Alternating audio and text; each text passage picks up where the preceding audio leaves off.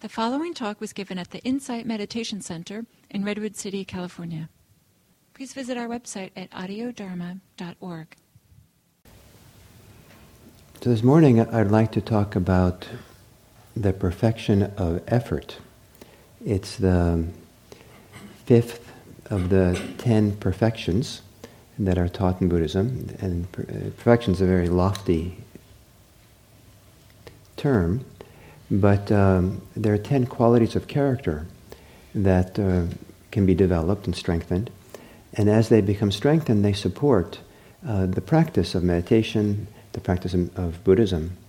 And what's beautiful about these is that it's said that these 10 qualities support, give fuel or give strength to both the cultivation of both the path to liberation and the path to compassion.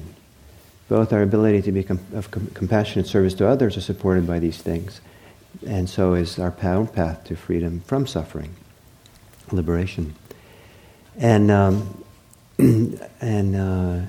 so there are these 10, and they are starts with generosity, as it does in many times in Buddhism, that so many opportunities where the Buddha had to teach about the beginning of a list or beginning of practice or beginning of a path, he begins with the importance of generosity. It's like the foundation. And then following that, as foundational, is the importance of ethical integrity or virtue. And there's going to be no liberation and no real compassionate service to the world without having some strong sense of ethical integrity and virtue within oneself. And then the character trait of being able to let go is considered very helpful. And then there's wisdom, to develop wise understanding. And then there's a factor for today, which is effort or energy. And when a person applies effort and energy, it's good to be patient. And so that's the sixth one. The next month, I'll talk about that. And then after that comes truthfulness. The ability to be truthful is important both for liberation and for compassion. And then the ability to be resolved, to have determination is also a very important quality. And then loving kindness is the 9th, and equanimity, the 10th. So today is perfection of effort. I think it's a beautiful quality, though some people, when they encounter this idea of making effort that Buddhism talks about, they're already exhausted. And and it just seems like too much. I mean, they came to Buddhism for stress reduction, not to make effort. And also, when people hear effort, it ties in with all kinds of ideas, associations people have with making effort that get in the way of making wholesome or healthy effort. So there could be ideas of success and failure, expectations, ideas that we have that that effort is hard and it entails something that's difficult, and I can't do anything difficult. Especially when we talk about spiritual practice. I mean, I'm not going to be a Buddha or a Christ or something like that. I'm just making effort. Here they go again, these Buddhists, just telling me, I should do something, and telling me that I'm not good enough the way I am. And I have to somehow change myself by making effort. And it's not uncommon for people to complain to me that these Buddhism doesn't seem to accept me the way I am. I want to be accepted the way I am. And that's okay, I suppose, but depending how you are.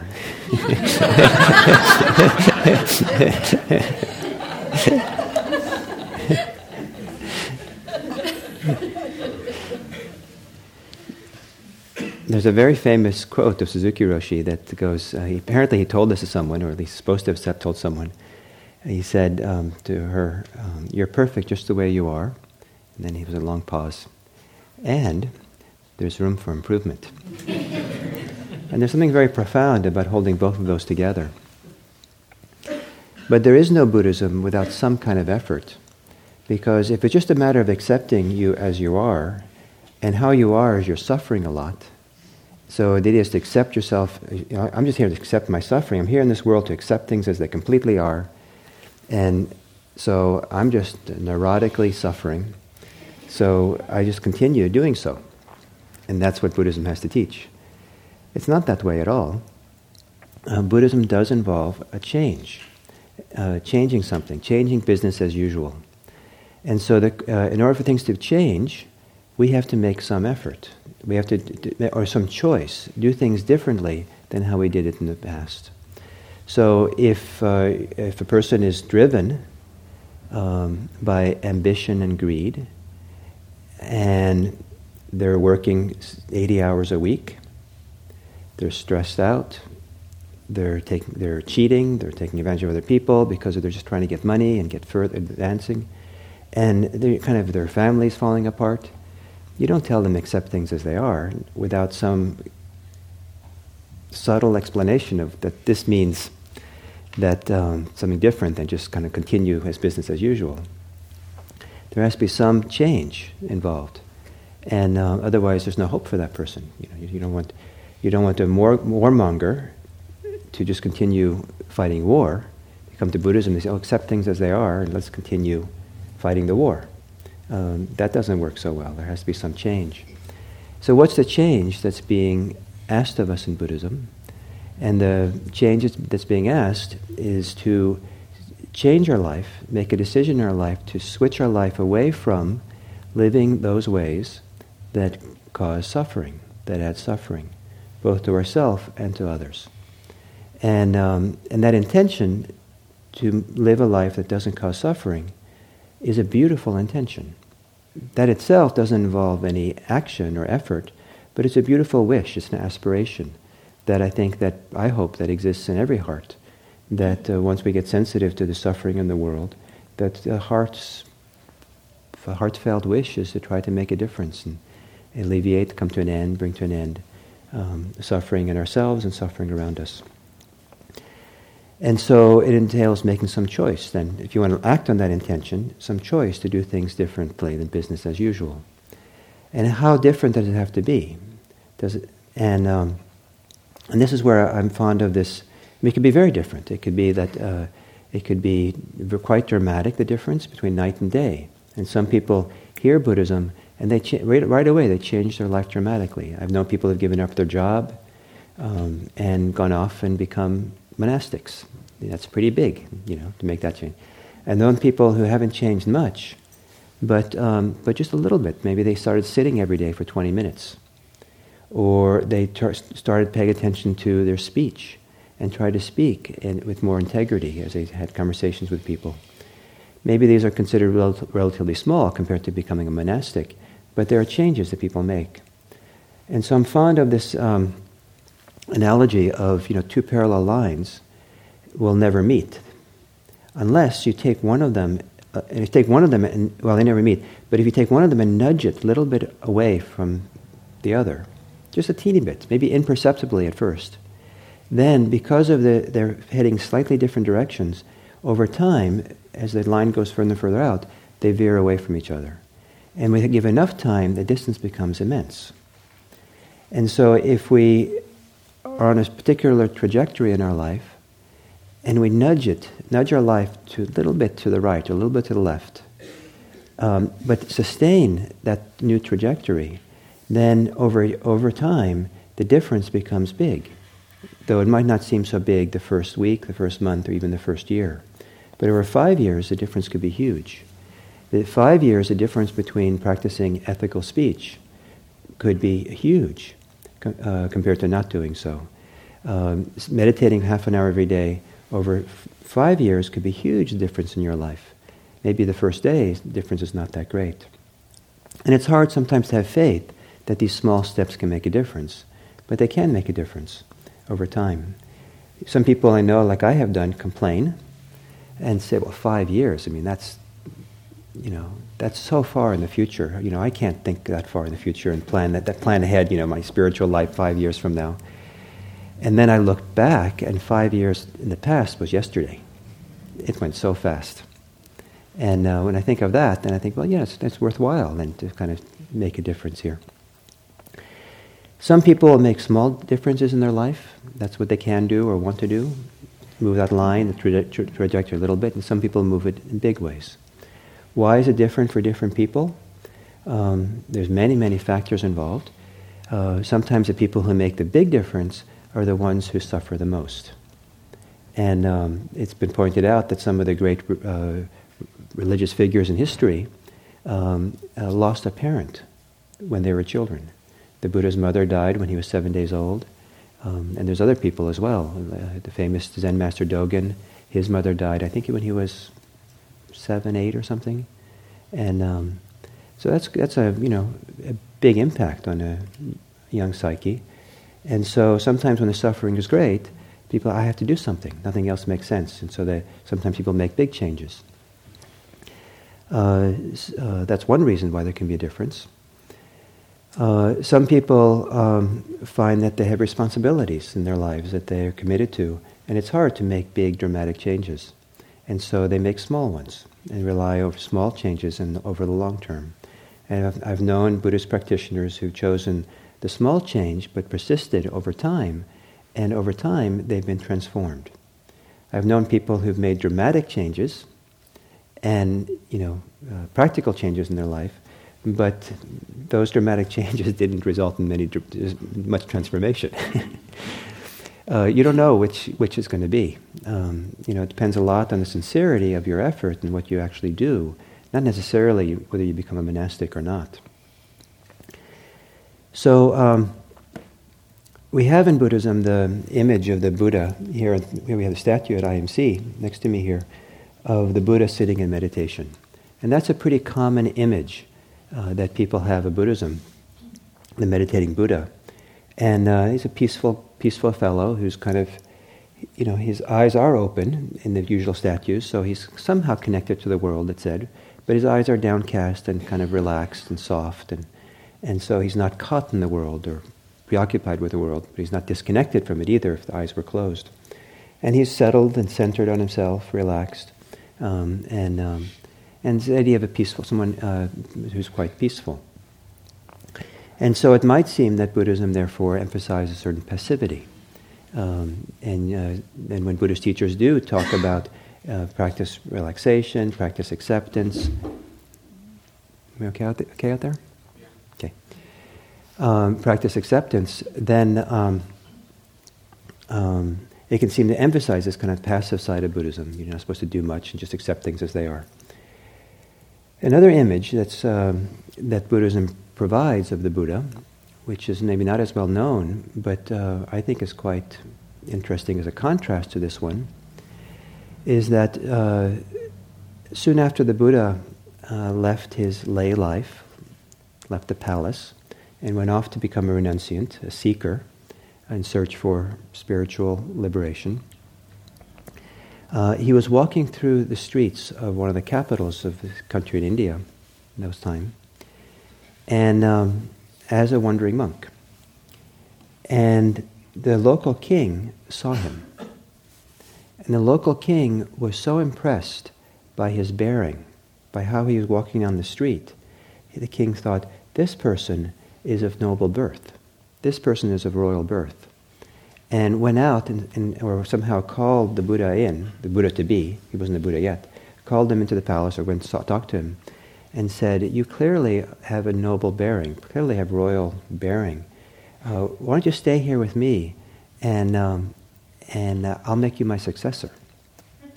Well, So, I don't know if this story is true, but the point being, and partly it was the idea that the Buddha even was offered kingship, and he turned that down. If you get offered, how many of you would turn down get a winning ticket for the California lottery? Would you? No? I know people who would, because their life are better off without it, or power, or something. So it's an image of the Buddha turned away from that kind of worldly temptation. What I'm calling forth this image now is the image of that somehow he was walking down the street with a kind of bearing and presence that got the attention of a monarch.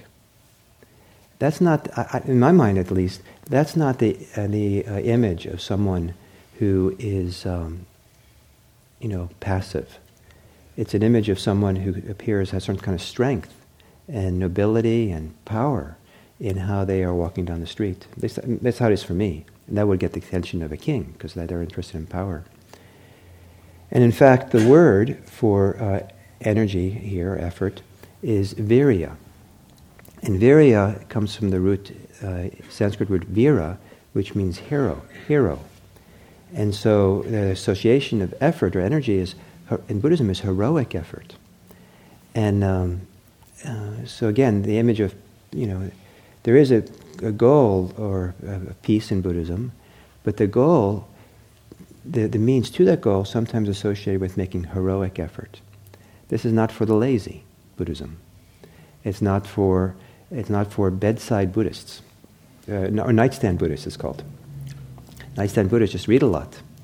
And one of those ways to nudge your trajectory slightly off where you're going is to read less books on Buddhism and meditate more. So like one guideline is, maybe you should, it's an interesting guideline, maybe you should meditate more, at least as much as you read. If you're reading a lot of books on Buddhism, at least as much as you read. Or maybe you should meditate as much as you use the computer for entertainment. No. Now the stakes are high.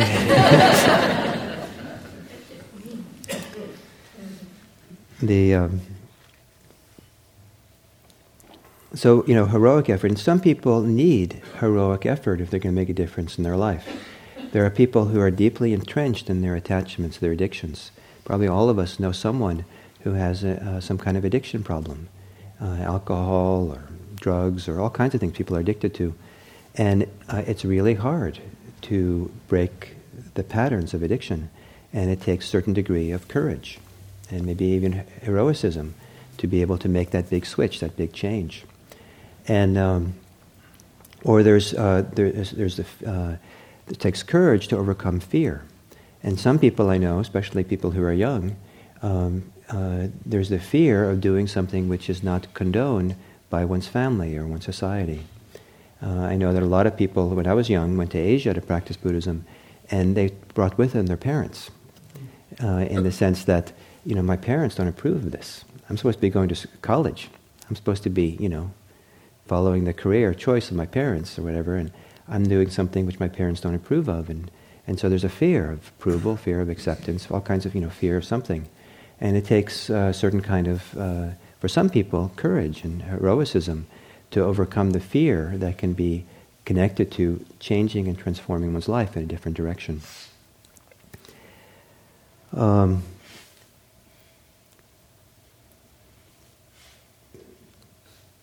It could also take, and this is a paradox of effort, it could take a lot of courage, a lot of heroicism to energetically, persistently, dedicatedly stay relaxed. Because the forces of tension are so strong, the forces of fear, the forces of greed or hate are so strong in us. Greed and hate and fear are all things that makes us tense. And to overcome those forces and stay relaxed sometimes can take a lot of effort. And I think it's beautiful, because if the focus is on being relaxed, you're protected from the effort being stressful. Because if you can't stressfully try to relax, that doesn't work, right? But it can take a lot of effort, a certain kind of effort, and a lot of persistence, and I would suggest sometimes courage, to be willing to relax and stay relaxed.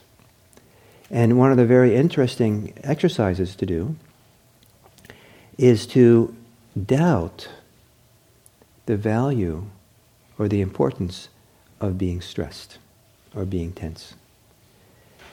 Most people don't stop and look at it and question it and doubt it. is it really necessary? Why do I feel it's so important to be worried now, or so important to be caught up in this, or so important to be... and it's one thing when you're relaxed to say, well, who needs heroic efforts? But when you're up against your belief systems that are operating consciously or unconsciously, that get you kind of contracted, they get you deeply afraid or worried or anxious. What are those belief systems? What is really going on for you? What's the deeper underlying psychological structures of your mind that lead to that kind of behavior? Is it really necessary? Can you really question it deeply? And if you can question it, can you consider that it's not necessary? And if it's not necessary, what would it take for you to overcome that deep psychological conditioning that leads to stress in all the different forms it has? It's a high challenge, I think, that Buddhism offers. And the time that you're going to kind of maybe appreciate the high challenge is the times when you're most stressed. Because that's when the mind's going to scream sometimes, no way am I going to question this. No way am I going to doubt the value of being stressed. Sometimes people don't. People are so, they want. One of the very interesting justifications for worry that I've heard is that in some families, apparently, where the worry, anxiety is kind of like embedded in the family pattern, the way that you show love, that you care for other people in the family, is by worrying. And so it's important to worry, to show you care. And if you don't worry, that means you don't care. But is it possible to care without worrying? I believe it is. So then it's hard because the family, the whole family system was built around a certain pattern. It's hard to let go of that. So to make a lot of effort to relax, to make a lot of efforts to let go of strain and stress and holding on, as a way of, and that's it's a way of, with that kind of focus, the effort itself is protected from strain and effort. So in looking at effort, there are two different important areas. There's what effort we make and how we make effort. So what effort we make? The efforts we make, the endeavors, the things we actually do and put effort into doing, it makes a difference what we do. If you use a lot of mindfulness, develop your mindfulness, and use a lot of mindfulness to steal from your neighbors, that will have a very different effect psychologically on you if you use all the mindfulness you developed to help your neighbors, to support them. Two different things you can do. That's kind of dramatic, right? But there's other things, So if you use your time, so let's say you meditate and you get really calm and settled and open and relaxed. This is great. You say, that was wonderful. Thank you. That was what that. And they say, well, what would be good to do now? Well, let's go watch 3 hours of television. I mean, that's a choice, and you can watch television in a relaxed way. That's a pretty good thing, right? I mean, if you're going to watch television, be relaxed.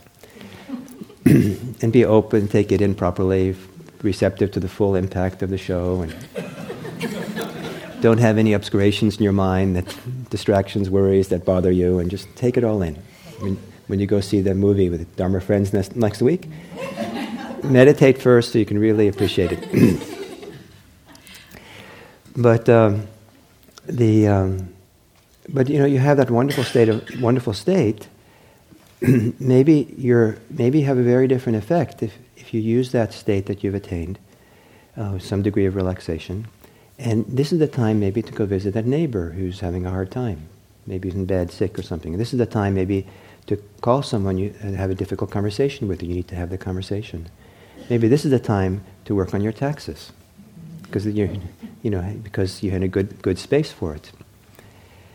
So what we do makes a difference. And so in the Buddhist practice as well, what we do is important. And so Buddhism involves deciding what to do. Doing something. And so we could do things that cultivate generosity. We could do things that cultivate ethical integrity. We could do things that help us with letting go in useful ways. We can do things to develop wisdom. We can do things to develop our energy or effort. So that's some of the things we could do. So you can consider what in my life can I do that can cultivate my capacity for generosity, if generosity is understood to be a support for this path. What can I do to cultivate ethical integrity, if that's an important part of this? That's some things you can do. Or you can look, my goal in life is to become free of suffering, to become liberated, to become freer than I am now. So what are the things I can do to support that to happen? And perhaps meditation has a role. Perhaps letting go more in your life has a role. Perhaps reading some of those Dharma books is important. Coming to hear talks. There's many things you can do that would support you in the choice you've made, the life direction you want to go. And there's a whole big repertoire of things a person can do to support them along the Buddhist path. And different times we do different things. Sometimes people like to put together kind of a package. And so different times of the day or different days, or they do different aspects of this. But without doing something, there's no Buddhist path. The path only exists in the doing. If you come to IMC and you look for the Buddhist path, you will not find it.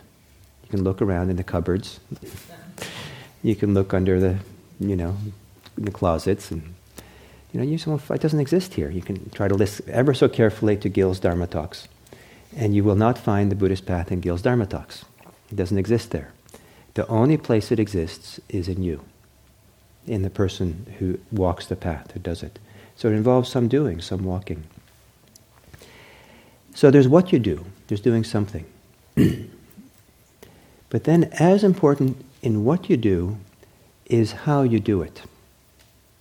The how you do it is very important.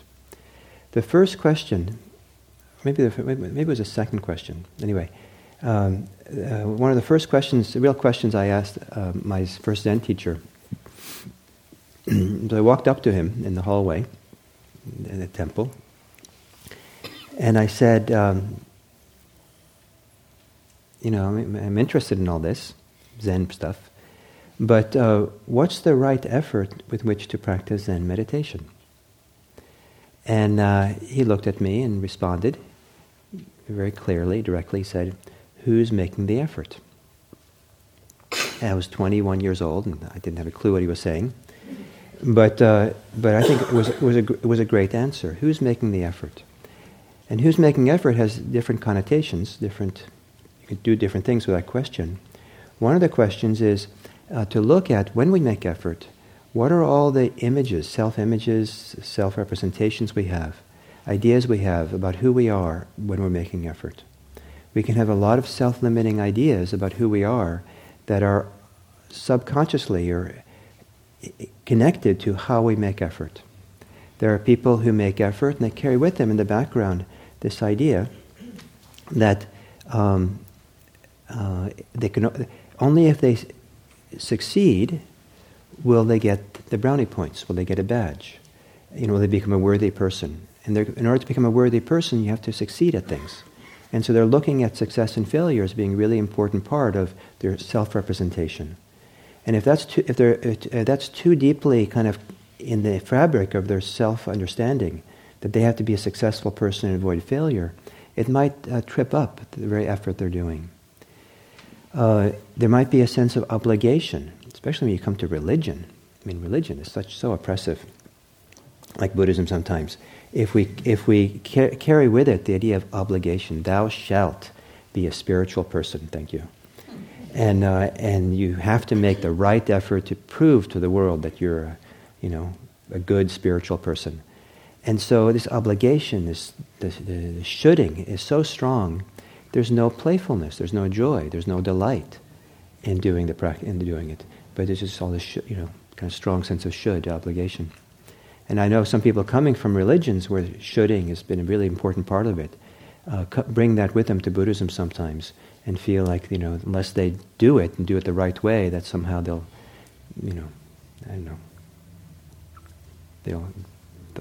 fall to hell. Another thing people bring with it, how they do it, is sometimes self-defeating attitudes. This is too hard.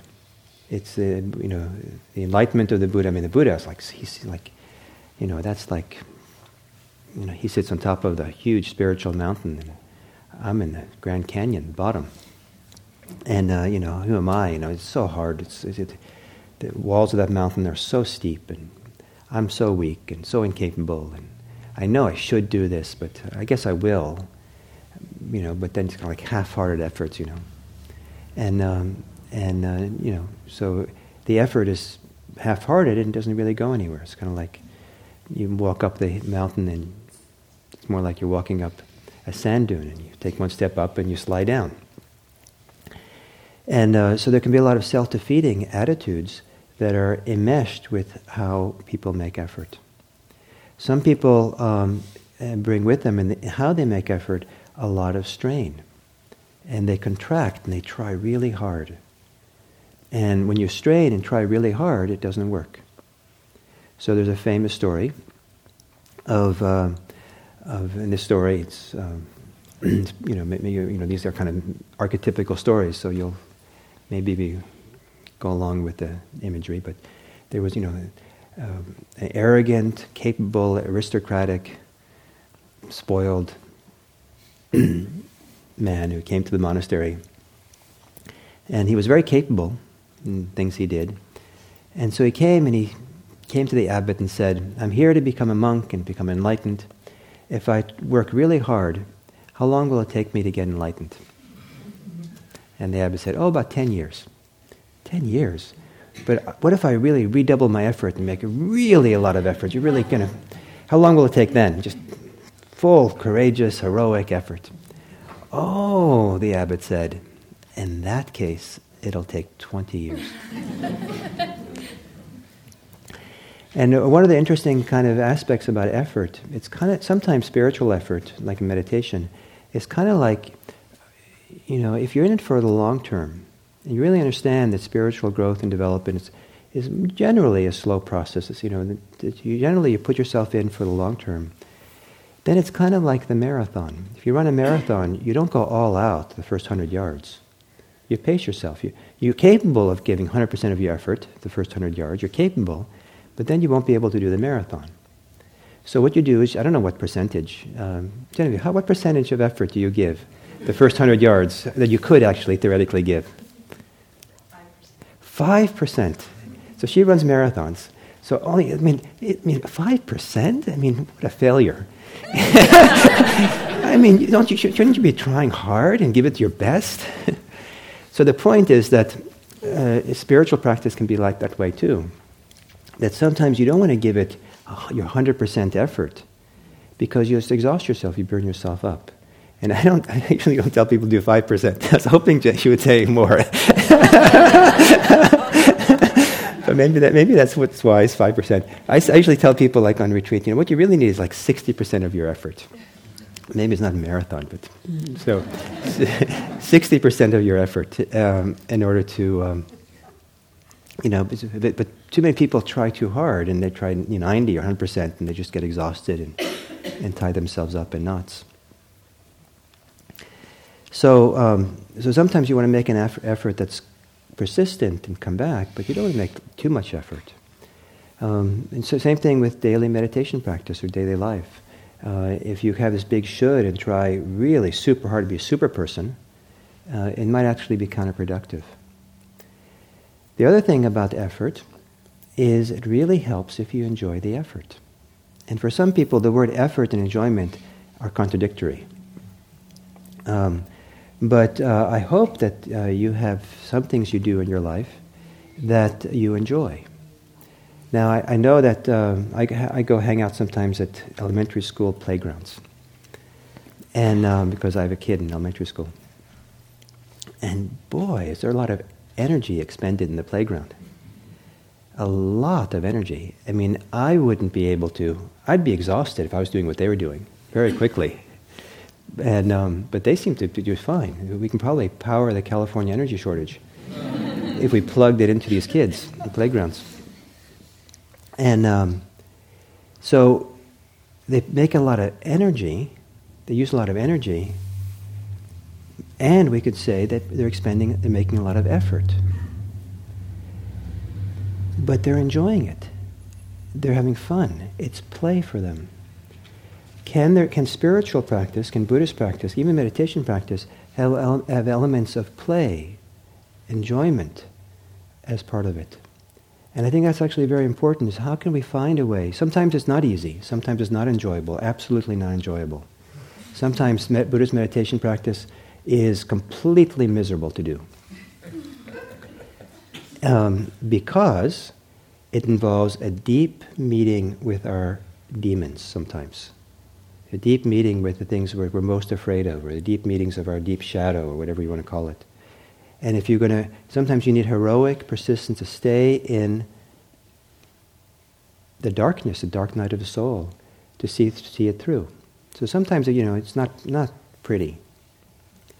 But there's also times when it should be enjoyable. And bring kind of delight and inspiration. Even when it's difficult, there can be a certain kind of delight or joy. Wow, I have a path. There's this path there. There's a practice here. There's teaching. There's this beautiful thing to be engaged in. It's hard for me right now, but I'm so glad to be in it. So it can, but sometimes it can clearly, explicitly be playful. I've sometimes, I don't want to tell you what I do sometimes, what I've done sometimes, but people, this is years ago, but there was a time when in order to kind of get into kind of following the breath, I pretended it was a pinball machine, and the breath was the ball, and my attention was the little flippers. I didn't do it for long, but that was kind of fun. It got me into it, and then I could drop the little game. Or sometimes it feels like I'm surfing on a wave, and the breath is a wave, and I've caught the wave, and it just feels exquisite, and just kind of that gliding along. But I think that for me, one of the things that maybe it has to do with my character or something, but I just like making effort. I feel so lucky that I can do something, engage. And so just the fact that I can, practice and put my mind towards something, my heart towards something, my body energy towards something, and be engaged in something wholesome and healthy, that itself just makes me happy. Happy enough that sometimes I don't care so much about the results. It's the doing that is delightful. The results can take care of themselves. And so that's one of the ways to trip yourself up, is to be too caught up in the results. Some sense of results in a goal is important, but it's really good to forget the goal and the results. And once you're headed in the right direction, and just kind of get absorbed joyfully, happily in the process of effort itself, engagement itself. And if we begin looking at how we're making effort, and clarify, purify, clean up how we make effort, then we have much better luck with succeeding in what we do. And if what we do is a path of liberation, we'll much more likely walk that path effectively. If what we're doing is walking a path of compassion, being of service to the world, if we've clarified and purified how we do our work, it will be much more effective in being compassionate. And if you're walking a path that is both a path of where compassion and liberation go hand in hand, then if you purify how you practice, the effort, how you make the effort, then both liberation and compassion will go much more smoothly and happily. So that's my big cheerleading talk for the year. Hoping that you will be inspired to make effort, and that in doing so, you will be delighted and relax. So, thank you all very much.